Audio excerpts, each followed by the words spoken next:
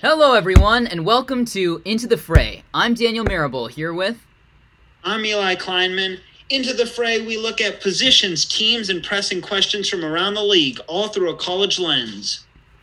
Yeah, and we are beyond excited to be here with you guys today. And so, without further ado, let's move on to our first topic, which is going to college versus going pro. Let's start with you, Eli. I just think this has become one of the biggest debates and important topics in basketball. We're starting to see top prospects skip college basketball and go to the league. Look, Jalen Green this year, Jonathan Kuminga, Isaiah Todd all decided to pass up a chance to go to college basketball at some of the most elite programs in the country to go pro. And I think the biggest part of this is looking at why. It's not a surprise. It's not something we don't understand. It's the fact that they want to make money now. They don't want to wait till they're in the NBA. The question is, how does it change their transition to the NBA? And I think that's the biggest issue. Look, for example, at, players who before the G League, which is where those three players went, you had players going overseas. This is not exactly something new. RJ Hampton, a first-round pick. LaMelo Ball went overseas, although for, slightly different reasons and an over-controlling father. I think he's been all over. It's an interesting debate to be made because it is all about the money. It really is. Yeah. And yeah, no, it comes down to the money. If these high school players want to go to the G League to make money, no one's stopping them. All power to them. This is a relatively new route. Was it really started with RJ Hampton? Possibly, but still, it's hard. It was started before that, right? But he's a notable example in the last couple of years. Right, he's starting the movement. Yeah, but really, we don't know yet. We'll wait and see how Jalen Green and Kuminga do. I think the G League is playing in the Orlando bubble, actually starting in February, so they haven't played yet. Really, there were some scrimmages, but what will be key is to see what NBA GMs and scouts think of this. Whether the G League affects Jalen Green or Kuminga's stock at all, their draft stock. So we'll see. Yeah. It's hard to gauge.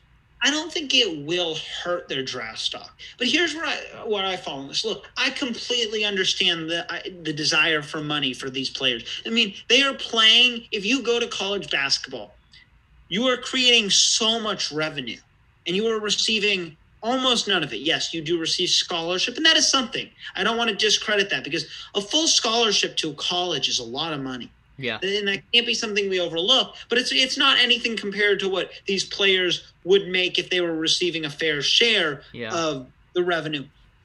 But and I think, and let me state this first, the NCAA needs to make some changes. They need to allow players to make money, profit off their image and likeness. Yes. Oh, we are about to get into a great debate here. We have very differing opinions on this. I don't think this is that hard. Look, I'm happy to get in this debate right now, right here. But here, let me tell you where I fall on this first before you start arguing with me. I think the way to keep college basketball alive and well, as it should be, because I think college basketball is a great sport, although somewhat overlooked oftentimes in terms of what are important and fun sports, except for March Madness. Right. But everyone loves March Madness. Basketball is overlooked. But one way to keep it thriving and keep these players in college is to let them profit off their image and likeness. And here's the way to do that. Mm-hmm. It's not to pay the players. It's not saying, Duke is going to pay their players a certain amount of money, but it's allowing them to profit off their image and likeness. Why shouldn't a Duke player be allowed to go into Durham and be the poster person for a local pizza shop? Why can't they get paid to do that? They are the star Duke basketball player. Why can't Duke's local pizza shop pay them to be an advertiser? Let me give you another example. A D1 golfer cannot give golf lessons. A D1 golfer cannot give golf lessons. Yeah. That's a great person to give golf lessons. A D1 basketball player can't give basketball lessons because it would hurt the image that they are amateurs. But these guys are stars at what they do. They are some of the best in the world at what they do besides the professional level. It doesn't make a whole lot of sense to me. And so they should be able to profit off that. And they, in jersey sales, if you buy a jersey with a number on it, yes, it doesn't have a name, so it's technically not theirs, but we all know whose number it is. If you buy a jersey at a school, you know whose number it is. You'll go on in 10 years. You'll be like, yes, I bought this person's jersey. It's not complicated, and it's the NCAA with a total money grab. They just don't want to let anything go to the players, and I just think that's wrong. Yeah, I agree, and I think we're gonna find some common ground here. But I actually think this all boils down to the one and done rule, right? I think we can both agree on that. Yes. And so we might have different opinions on the one and done rule. Actually, I'm not so sure, because college football is an excellent example of they don't have a one and done rule, but they still deal with some of the same problems. But okay. Yes, I agree. One and done rule plays a large role. All right. I don't know how you view this, but I actually don't think the NBA should get rid of the one and done rule, or really honestly change it. I was sitting back and thinking, maybe I don't love the one and done rule, but now maybe I sort of oddly do. First, I think it's better for the players to spend a year in college developing, and not even just developing their body, but developing as a man, as a independent person on their own, making decisions for the first time outside of their parents' house, And I think that's really important, and you learn that in college that you might not learn on a professional team overseas or even in the States. It's such a culture shock. It would be such a culture shock going from high school to the NBA, playing against, some 30-year-olds as an 18-year-old. I can't even imagine that. And so I feel like college is just that kind of middle ground, or that middle step, which creates more of a seamless transition. Sure, but why should we force someone to go to college? Why can't they make that choice on their own? And so I actually am opposed to the one and done rule. And here's what I'm thinking. My thinking is you allow players to profit off their image and likeness. And actually, one interesting thing that I heard from, I think it was Chris Fowler, who's a college football announcer, but college sports nonetheless. His idea, or someone's idea, was I love this idea. I'll take it and use it, but it's not my idea. But is to give players something long-term. So not just pay them while they're in college, but maybe, because these players receive world-class health treatment while they're in college, right? And once they're gone, they don't get any of those benefits. So something is maybe paying for their medical insurance for the rest of their life. And I know that's expensive, but this is $1 trillion industry. Yeah. This is not that is not an unaffordable payment.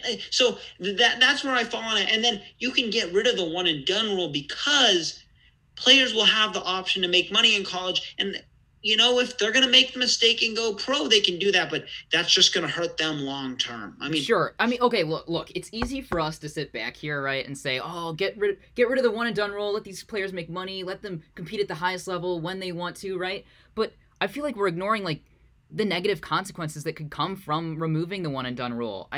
Or the implications of this. This is a huge deal, changing this right now. Let's look at this first, okay? There would be a mushroom effect. There would be so many more busts if we were to remove this. Look at the 2001 draft, right? Which is the one and done rule wasn't in effect then. We all know Kwame Brown, right? Went number 1. Number 2 is Tyson Chandler, who's no scrub, but is he second overall worthy? Probably not. Number 4 was Eddie Curry. You're going to see so many kids like that who just aren't ready, and it negatively impacts the rest of their career. It's not just one thing. You have to live with that for the rest of your career. We agreed on that. But my question for you is, why should we make that decision? Why should the NCAA make that decision? Why shouldn't the players be allowed to decide? You're right. Players will make mistakes. Well, I think it's the NBA, and the NBA is making that decision because they know. Because they know it's better for the players to be a 1 year removed from high school. Maybe that's true, but now the NBA players are tossing them all in the G League and saying you can play against 30-year-olds or 26-year-olds. I mean, G League, doesn't tend to get as old as the NBA, because if you're in the G League forever, you're not going anywhere and you're not going to get paid enough to The average age of the NBA is roughly 26. For the G League, it's actually 25 about. So it's not that big of a difference. So it's not that big of a difference, and that's my point, right? They're allowing these players to come to the G League. How much – I mean, yes, the talent level is so much better at the NBA. But how much different is it playing in professional basketball in the G League versus the NBA? I'm not sure it's that big of a difference. Now, here's the biggest part of it, though. I understand why some of these players are going to the G League. But here's some players that I think are notable to point out who didn't go to the G League, and because of it, they're going to benefit. So look at someone like – I'm going to start with a top player from this year's class. Jalen Suggs. Yeah. Has vaulted himself into a top 3 prospect. Right. He was the number 11 prospect coming out of high school. And now in some mock drafts, he's in the top 3. Some mock drafts, he's number 1. I mean, he's not doing that in the G League where he's not being watched. He's doing that because he went to Gonzaga, and Gonzaga's playing big game after big game to start the season against Iowa and Virginia. And he's putting on a show. He's playing absolutely great. And so people see that because people watch college basketball, and it's helping him out. Another player, James Bouknight at UConn. He's a sophomore. He's now in a mock draft I saw yesterday, a top 10 pick, projected pick. Yeah. He's a sophomore. He's a lottery pick. There's no doubt he's a lottery pick. He disappeared. Yeah. So, and then one last example is a senior at Gonzaga, Corey Kispert. In the same mock draft that had James Bouknight going number 9, Corey Kispert's going number 11. He's a senior. Mm-hmm. Had he come out freshman year, or had he gone to the G League, he has no chance. Wait, but because so he's at college 4 years, he has his chance. No, I know what you're about to say. Say it. Are you advocating that these players do go to college versus the G League? No, I'm saying yes, I think a lot of them should go to college, but that's their decision to make, not mine, not anyone else's. That's their decision to make. And so, yes, Corey Kispert made the right move, but this college versus professional thing it's a huge conversation, and we're having it right now. Mm-hmm. But it doesn't affect that many players, because Corey Kispert could not go to the G League.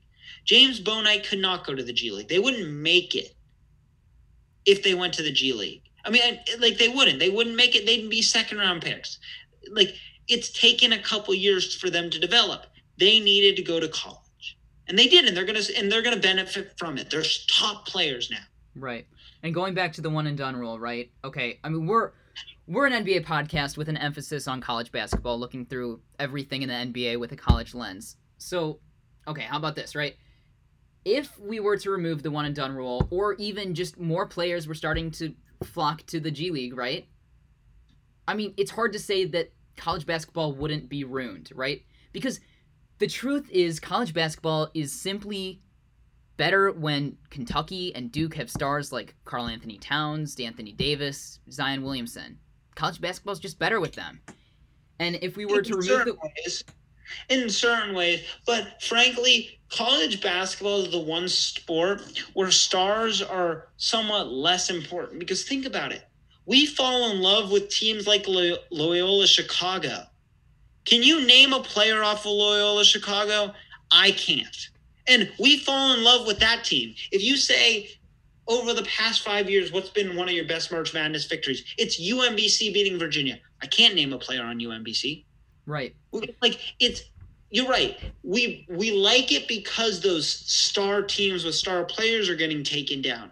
But Virginia was a great team that year. Don't get me wrong. They were the best team in the country that year. Do you see why the NCAA is worried about this? Because the year of Zion, right, at Duke, great ratings, right? Of course. It was a star-driven league. Next year, some of the worst ratings NCAA basketball's ever seen. Why? Because there was no number one team. There was no star. But we didn't make it to the tournament that year. But before that, the ratings were the worst they've ever seen. Sure, but I'd argue that the Final Four probably got great ratings that year, and I don't know this for certain, and Zion didn't make it to the Final Four. They lost in the Elite Eight. Michigan, look at your Final Four that year. It was Michigan State, Texas Tech, Auburn, and Virginia.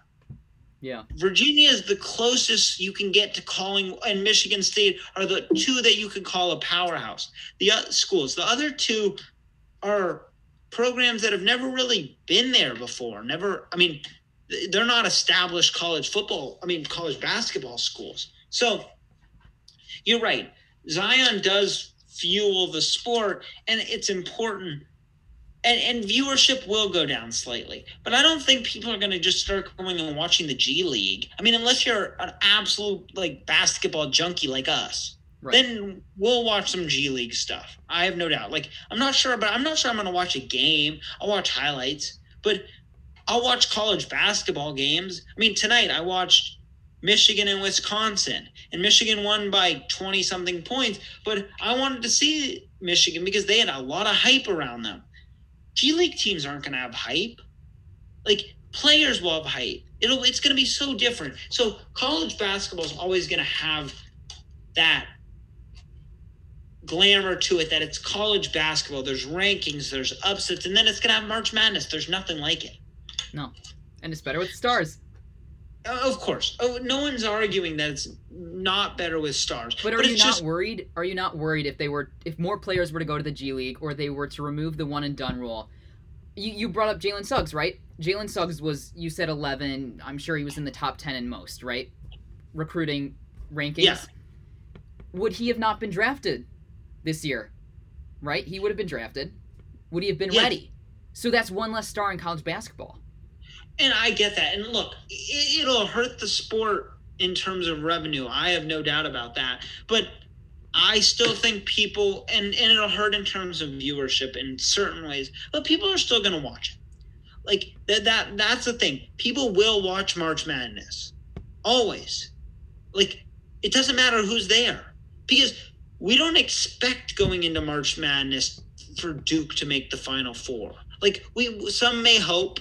You may hope, but most of us are excited for the upsets, for the 12 seed that beats the 5 seed, for some, a school like Lehigh defeating Duke when they were a 15 seed over the 2 seed. Wasn't that a great moment? CJ McCollum going off. That's where we learned about these players. What about Ja Morant? When he went off and put up, a triple-double against Marquette in the first round? Those are the moments that college basketball fans live with. And Ja Morant's a player who's not going to go to the G League. He went to Murray State. So I think college basketball will ultimately survive regardless of how many stars leave. I think it's better with stars, but I don't think... There's no doubt it'll survive. It just, it's a business, right? They're worried about their business. Of course. No, and it's not. It's a concern worth pointing out. I'm just not sure it's a concern that, I don't know how it's addressed, and I don't think getting rid of the one and done rule or keeping the one and done rule is the right way to address the problem. So, but it's certainly an interesting debate. It's something I think we will probably touch on significantly over time because I think it's going to come up over and over again. But let's move on to something that is a little bit more fun. We're going to rank the conferences by point, rank the conferences with how good their point guards have transitioned to the NBA. So the conference with the best point guards in the NBA will be ranked number 1. We're going to go 5-1. Daniel, kick it off. Who do you have at number 5? Yeah, and I just want to say this is a segment we'll be doing throughout. We'll alternate with the positions and stuff. So the college conferences that have produced the best point guards, right? So number 1, this is indisputable. You starting at 1 or 5? Oh, start at 5. You're right. Right, start at 5. Big 12. The Big 12, right? Oklahoma, Trae Young, right? Yeah. Marcus Smart, Oklahoma State. And Devontae Graham out of Kansas, a sneaky pick. And then even a guy like Monte Morris, a great backup point guard out of Iowa State. Yeah. No, I agree. That's certainly a good conference. I have them actually higher than you do apparently, because my number 5 is the Big East. It's just not that deep. Like there's only look, when I made my rankings, I looked at the stars you have and how deep you were. And the Big East has a couple stars, but they're not really deep. Look, the Big East is number 5 because they have Kemba Walker, Kyle Lowry, and Jalen Brunson. And those 3 are stars. And I'm saying Kemba Walker is Big East because he played when they were still in the Big East. And UConn's back in the Big East. Best thing that's ever happened for college basketball. Big East was always my favorite conference as a kid, even though I'm a Pac-12 guy. So Kemba Walker's a star in the NBA. Kyle Lowry just won a championship. He's been the face of Toronto for a while now, of course, along with DeMar DeRozan. And then Jalen Brunson. I mean, Jalen Brunson's a solid player, came out of Villanova. So the Big East is number 5 because they're just not that deep. Oh, yeah? Well, I have the Big East at number 4, and I'll tell you why they're better than the Big 12. You mentioned Kemba Walker at UConn, Kyle Lowry out of Villanova, and Jalen Brunson, one of the best backup point guards in the league. Super undervalued.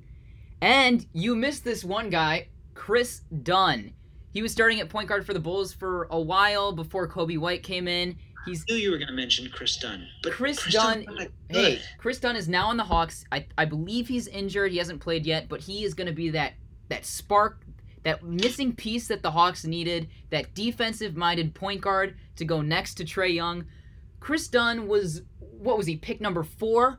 He had really high expectations coming out of that draft. He didn't live up to them, but he's still a solid point guard. And, okay, you said they're not deep, right? That's 4 point guards, right? The Big 12 also had 4. Trae Young, Marcus Smart, Devontae Graham, and Monte Morris. I had those 4. I got a whole lot more in the Big... Well, okay. So then let me give you my number 4, because it's the Big 12. You had them close. Yeah. You just had them one spot off. No, you did. Maybe you forgot how to count to 5. That's okay. So, Trae Young, you're right. Devontae Graham, Marcus Smart, and who was the last person you mentioned? Monte Morris of the Nuggets. Monte Morris. I don't even have Monte Morris. Did you forget about DJ Augustine? Did you forget about Corey Joseph? Did you forget about Javon Carter? Actually, I didn't. They just were not worth mentioning. They are all worth mentioning. No, they're not. They are solid role players in the NBA. They are all better than Chris Dunn. No. Absolutely. Chris Dunn is 10 times better than all of them combined at defense. And you know what? I included rookies because I see potential in rookies, and they will be stars in the NBA. And Tyrese Halliburton is going to be a star. So Tyrese Halliburton and the rest of the crew that you completely ignored in the Big 12 is why the Big 12 is number 4. Okay, wait, let me get this straight. So you are putting the Big 12 over the Big East for the simple reason of Tyrese Halliburton putting up 12 points in the NBA once?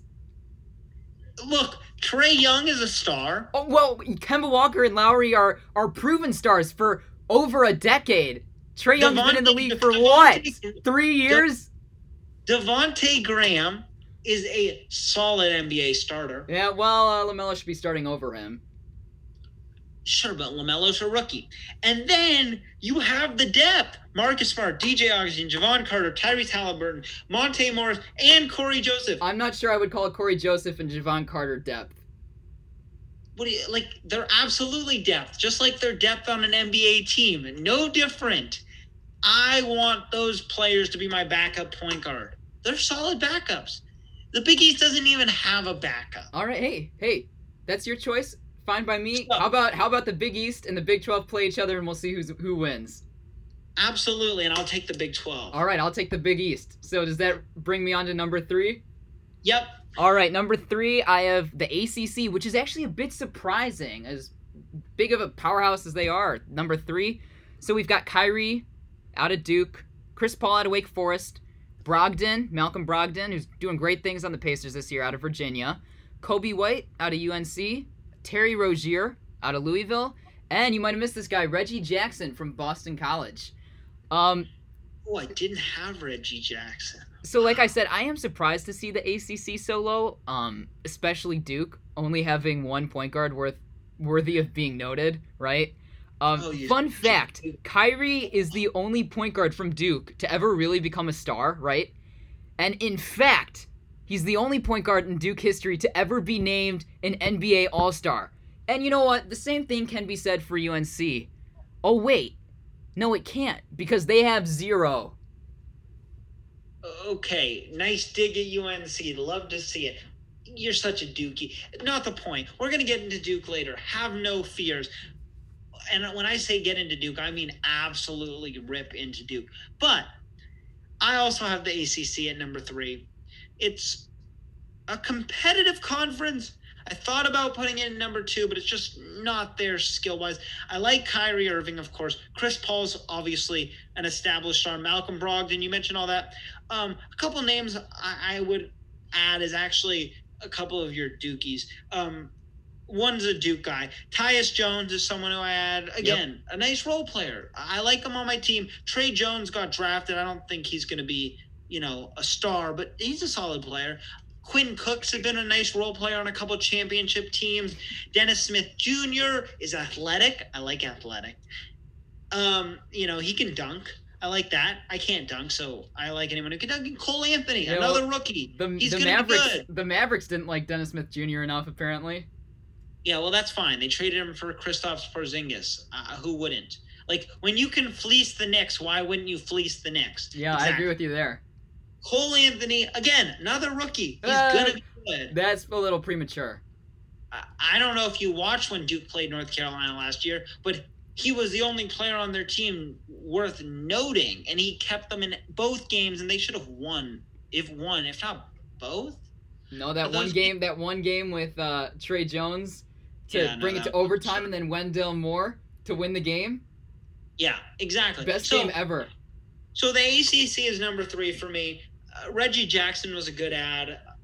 I think certainly they're a good conference, and they could probably match up with the other 2 conferences. But I'll go to number 2, and at number 2, this is going to be a hot take, but I got the SEC. No.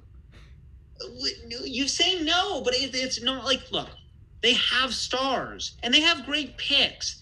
John Wall, Ben Simmons, De'Aaron Fox, I'll let you get more into it. But, John Wall, not that good. Whoa. He's not. He's not. He's arguably one of the best two-way point guards of all time. All time. He's probably one of the best shot blocking.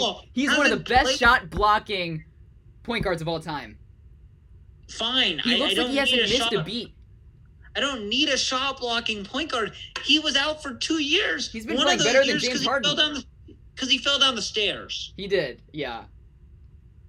Look, Ben Simmons, I discount him a little bit because he just doesn't feel like a point guard to me. We have him in point guards. I understand he plays like a point guard. He's a little too tall to be a point guard. But I discount that a little bit. De'Aaron Fox is a star. I love De'Aaron Fox. Again, Jamal Murray, another star, although not truly a point guard. And then I have Rajon Rondo, another good player.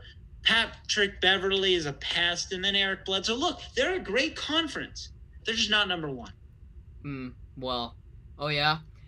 Well, your number 1 is my number 2 because they are the definitive number 2, the Pac-12, right? We've got UCLA boys, Russell Westbrook, Drew Holiday, Lonzo Ball, then Colorado had Spencer Dinwiddie, and then Washington, Markelle Fultz, DeJounte Murray, and honorable mention to my guy Isaiah Thomas. See, that's my point. You look at the Pac-12, I'll go number 1 right now. It's so easy. It's the Pac-12. Not that the SEC doesn't have good players. The Pac-12 is just, I like them more. They're the conference of champions. Yeah, I think you're biased on this one. No, I'm not. They're just better. Because, look, you missed a name. You missed Markelle Fultz. No, I said Markelle Fultz. Okay, you said Markelle Fultz. Doesn't matter. You didn't highlight Markelle Fultz. Markelle Fultz is a good player. Yeah, and when he's playing. Did you mention DeLon Wright? No, because he's not worth mentioning. DeLon Wright is, again, a solid role player. At Utah, he was a star. If you had watched him in Utah, you would have said, I like DeLon Wright. No, I love how you're glorifying these guys who just, forgot how to shoot overnight. I said I like DeLon Wright because DeLon Wright's a good player. You missed the rookies again. Because they haven't proven anything yet. Peyton Pritchard. How can you say that? Listen, he won you guys a game. I love Peyton Pritchard, but it's okay, too early. Exactly. Stop talking. You're done. Peyton Pritchard. And then Tyrell Terry, Stanford. He's going to be a good player. He's a first-round pick. So no, he's the second-round pick, and he's played like 2 minutes in the NBA. You know what? He's a solid player, though. He was good in college. You know who else was good in college? Adam Morrison. Okay, well, you know what? Stop this. Tyrell Terry is going to be a solid player. Give it time. That's a hot take, but a hot take I'll make. DeJounte Murray is going to be a star, if not already. He's a great player. He's a fringe star. Okay, he's still young, though. Like, give him time. He's in San Antonio. Coach Pop. Let him develop. Lonzo Ball. Good player. Right. Spencer Dinwiddie. Just a good player. Spencer Dinwiddie is going to be part of a championship team in the next 2 years. Give it time. Drew Holiday, a really good player. Great two-way player. And then Russell Westbrook's a star. I don't know what else to say. Like, Russell Westbrook is a star. And, like, I get the SEC has more names. But those names didn't all develop, and that's my problem. Hands down. All right, so your number one's SEC. It's okay. It's okay, Eli. It's okay to be wrong sometimes. Because the SEC is number one. There's no competition. Indisputable. Out of LSU, we got Ben Simmons. Then we've got the Kentucky boys with John Wall, Jamal Murray, De'Aaron Fox, Eric Bledsoe, Rajon Rondo. Then you missed Darius Garland out of Vanderbilt, who's playing some great minutes with Cleveland this year. And then you mentioned Patrick Beverley out of Arkansas. Absolutely no competition. Kentucky dominates. I don't know why. Is it development? Great recruiting? Maybe a mix of both? When was the last time they didn't have a star point guard, right? This is clearly, by far, no competition. Best conference to produce star point guards. You're wrong, but it's okay because it is the Pac-12, the Conference of Champions. But we will disagree and we will move on. So our next segment is Under the Spotlight, where we will look at one college basketball team as a program, and we will look how they have had their players develop once they enter the NBA, and just how they play, the style they play, and really how good they've become and how well their players have developed. So today we are looking at Daniel's favorite team, sickeningly. That's not a word, but it doesn't matter. Maybe it is. I don't know. It doesn't matter. The Duke Blue Devils. And, I'll let you go first, but I'll just say this. Yeah. It's not pretty. Okay. Well, first let me clarify. I am not a bandwagon Duke fan. My parents both went there. I feel like it's well-deserved that I'm a Duke fan. Bandwagon. Okay. All right. Well, this one's actually going to be kind of tough for me. I'm not going to lie. Okay. Let me collect myself. Let me preface this by saying I do not like labeling many NBA players busts, right? Unless it's deserved. Like Anthony Bennett, we can all say it, he's a bust. I think 2 years ago he was on the Celtics' main Red Claws G League team. So bust. However, Jabari Parker, not a bust, right? So Duke actually hasn't produced many busts, right? It's usually situational. I got a bust for you. Yes. No, you finish. I was just saying I have a bust for you. Oh, okay. It's usually situational, right? Like Jabari Parker, it was injuries, never really had the opportunity after Milwaukee. And then, a guy like Jahlil Okafor, not a bust. It's just he's a traditional big man. He's kind of slow. He just isn't right for the modern NBA. But I'm not going to act. Okay, you go. I'm sorry. Jahlil Okafor? Yeah. What pick did he go again? In the draft? 3. He went 3. He's averaging 10 points a game in his career. He's shooting 54%, which is fine, but that's not really good for a big man. But he's not a bust because it's not really his fault. It's the way the league shifted. I'm not blaming Jahlil Okafor, but I'm still telling you the truth. You have the number 3 pick. It doesn't work out. That's a bust. Like him Like, he's a bust. Like, it's not his fault per se, but it is what it is. Like, he just didn't work out. But I can move on from Jahlil Okafor. There's just a lot of players that have been picked in the first round that just have turned out to be nothing. I mean, look. Here's a couple guys, and I'll get into this in a little bit, but let's just talk about how good Duke players have developed. Right now in the NBA, there's only 2 stars: Jason Tatum and Kyrie Irving. I think we can agree those are the 2 stars. I would disagree. Zion Williamson is not a star yet. He's had 1 season. I would say Brandon Ingram is technically a star because he's an all-star. Oh gosh, that's a little bit ridiculous. Like, I'm looking at like someone who's like can be the best player on a championship team, and or at least be on a best player on a team that can go into the playoffs and make a run. Jason Tatum is that. Kyrie Irving can be that if he's closes his mouth. But Brandon Ingram is not. Brandon Ingram is not that, not yet. Zion Williamson is also not that, not yet. But they're good players. JJ Redick, another good player. I actually labeled him as good because I think he's had a sustained career, and I think he's an important player. And you know what? He plays his role as well as anybody plays their role in the NBA. But there's a lot of players that really haven't worked out that well. Look at whether it's Jabari Parker, he didn't work out all that well. Harry Giles, not looking so great on that pick. That was injuries. Even Marvin Bagley Jr. I mean, look, he's a solid player, but he's not. He was a bad pick for number 2. I mean, Luka Doncic and Trae Young after him. Anyone picked before Luka is gonna look bad. But the thing is, I could have told you that Marvin Bagley Jr. was not going to be as good as Luka Doncic. I could have told you that. He's not a 5. He's not a 4. He's playing in the wrong system. He's playing in the wrong system right now. What system does he fit? He doesn't fit in the NBA very well at all. Like, he's not tall enough to be a 5. He's not like a 5. He's not a 4. He's something in between, but that doesn't really work. He's athletic, but he's not athletic enough to guard all the positions he needs to. That's the problem. So he didn't work out in number 2. Right. Okay. Justice Winslow didn't work out in Miami. Wendell Carter Jr., I mean, they were trying to trade him to draft James Wiseman in Chicago, so that tells you all you need to know about him.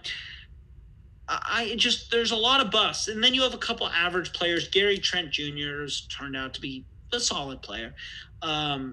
Luke Kennard, I mean, I don't know, not special. Clippers wanted him. Yeah. Cam Reddish was a top 10 pick, and yes, he's young, so we'll see how that works out. But the Hawks like him. Yeah, I get it. I'm just Duke has had a lot of disappointments. Right, disappointment. I would not label them bust. Okay, listen, I'm not here. I didn't say bust on any guy except for Jahlil Okafor. Okay, hey, look, I'm not here to pretend like Duke produces a lot of stars because, for the longest time it was just Kyrie, right? And now it's sort of Tatum, Ingram, Zion. We can debate that all day, but right, there are less than 5. We can both agree on that. Yeah. Absolutely. After a long look and careful analysis of Duke's program and Duke's players in the NBA, I think I've concluded that Duke produces like an overwhelming majority of players who don't live up to expectations, right? I wouldn't say bust, they just don't live up to expectations. Okay? Absolutely. Right now, I did some math, I looked it up. Right now there are 27 Duke players in the NBA, right? That's a lot. And most are role players. 14 were lottery picks, and 3 have been all-stars. I'm with you. That is concerning. That's a problem. Here's the bigger issue for me.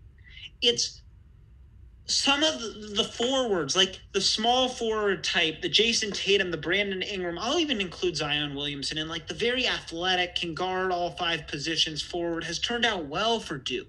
Kyrie Irving, the star point guard, has turned out well for Duke. JJ Redick, I'll say he's turned out well for Duke. I mean, look, he was a star at Duke. He's been good in the NBA. He's bounced around a lot, but he fills his role. He's a great 3-point shooter. Yeah.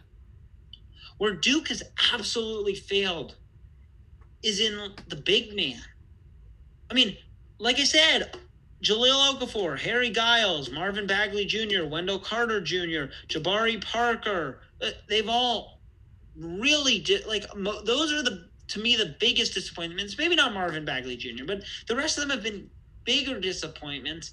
And they're all that, besides Okafor, what they all have in common, and even Okafor, is they don't really fit what the NBA is doing. Yeah, I know. I'm right. I'll hop on board with you. I noticed a lot of two-way wings coming out of Duke that have actually translated fairly well. Like we mentioned Cam Reddish, Tatum, even Shemi Ojale. He's a two-way wing who played for Duke 1 year before 2 years before he transferred. Brandon Ingram, Justice Winslow's a great two-way wing. Sort of Jabari Parker and Rodney Hood. The wings have turned out well. Jabari, I forgot about Rodney Hood. Actually, I remembered Rodney Hood. I was going to point him out, but I just didn't see his name. But like that big, that I'll call it a power forward type to center type.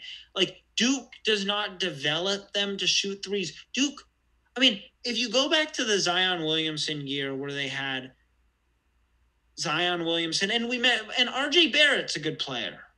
Yeah. RJ Barrett is, again, one of those two-way wings who was a little disappointing in his first year, but I think he'll turn it around. I mean, he didn't have anything around him with the Knicks. I mean, the Knicks are a poor organization to play for, but they didn't have a center that year. And the years before, when they were producing big men, those big men were good in college because you had so much around them. They were able to dominate inside, but they're not winning one-on-one matchups. Wendell Carter Jr. is not winning a one-on-one matchup. Okafor, Giles, Bagley, they're not winning those matchups. So that's what I saw, is the big men at Duke really did not translate to the NBA. The two-way wings did more or less translate, except I would say Justice Winslow has been a disappointment. Cam Reddish, RJ Barrett, we'll see. Zion, Ingram, Tatum have all been great successes. That's what I see. I mean, I don't know. Like, the big men are a problem. Yeah, and you know what? A lot of players have disappointed from Duke, right? I'm not going to shy away from that. And I think I have somewhat of an explanation for this. The Brotherhood, right? I'm sure you've heard of the Brotherhood. Duke, they pride themselves on the Brotherhood. Heck, like a lot of, recruits, say they went to Duke because of the Brotherhood, right? Yeah. And so, a lot of other programs are going to say, we're like a family, right? But Duke really is a big family. A lot of their coaching staff is former players, and they have pool parties, barbecues. So where I'm going with this is they get comfortable, right? They're comfortable in a family. They feel taken care of, right? They let their guard down. So it's a huge culture shock once they get into the NBA, and all of a sudden you have other players competing for your minutes, for contracts, and it comes down to they're uncomfortable. They're not used to it. Yeah, I mean, I guess that's the best way to put it. I mean, it's disappointing. I mean, Jahlil Okafor led Duke to a championship, and it's just a little shocking that that's what has turned out to be how they've played.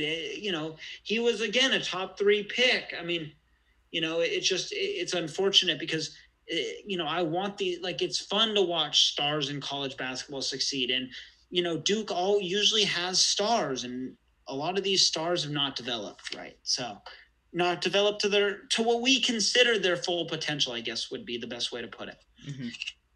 So, but let's move on to our final segment. Where'd he go? Where we will each give each other 3 NBA players, and the other person will have to name where they went to college. So I feel like I might have gone too easy on you for this first one. I feel like you're going to get a great record to start. Yeah, we're gonna do a tally throughout the podcast. We're gonna sort of a competition. So I guess I'll go first. This is my easiest one. Do you want to alternate? He's one of my favorite players, so I picked him. I think you're going to get this pretty easily. My first one's Pascal Siakam. Pascal Siakam went to New Mexico. No. New Mexico State. You've got to be kidding me. Oh. There you go. That doesn't count. You're 0 for 1. Oh my gosh. Wait, should I go second? No, I'll go now, okay? All right. My first player spent some time on the Celtics now. The Nuggets have totally embraced him. PJ Dozier. Where'd he go?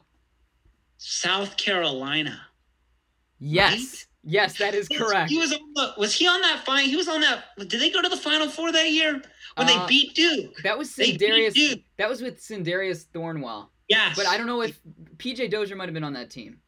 Yes, he definitely was. I mean, he was okay. But oh wow, that was a good one though. But I got that one. Okay, my next one, and this one's an NBA veteran. But that's why I think it might be interesting to see if you know your old time college basketball. Where did Jeff Teague go to college? Jeff Teague went to Wake Forest. Yes, he did. I should know. He's on my Celtics. Yeah, I was about to say, I actually went to your Celtics roster and picked out him. Bad idea. I purposely did not go to the Warriors. That's smart. So, go with All your right, second. I'm up. You'll probably get this guy. Just got paid in Toronto. Where did Fred VanVleet go? Oh, don't even. This is my favorite NBA player. I love Fred VanVleet. Where'd he go? I think he went to Wichita State. He's my favorite player. He was my favorite player once his wife gave birth to their child, and then in the playoffs, and then he just absolutely went off. He had a great rest of the playoffs.